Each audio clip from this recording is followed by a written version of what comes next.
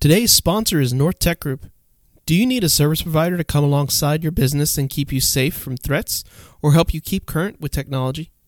Let North Tech Group be your guide to the ever-changing world of IT.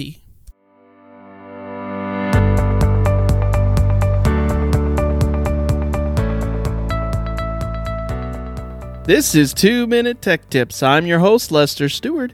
In this series, we're discussing business cybersecurity and what you need to know to protect your business. Technology needs electricity to operate. I just blew your mind, right? Well, here's another profound statement. Electricity is dangerous and can cause harm to people or objects. I remember building a PC for my dad back in the early 2000s. I put it all together and was super confident that it was done right. But when I hit the power button, nothing. Turns out, I didn't think of something. Static electricity. At some point, I touched the motherboard with my finger and a small charge destroyed the board. Safe to say, my dad wasn't pleased with this and that he had to buy a new board. The smallest amount of shock can cause great destruction to an IT infrastructure. Electricity is technology's friend if we put in the proper precautions. Electricity can have spikes and interruptions in the service. These need to be regulated by equipment between the expensive technology and the wall outlet. The most basic form of this protection is a surge protector. Now, this is different than just a power strip.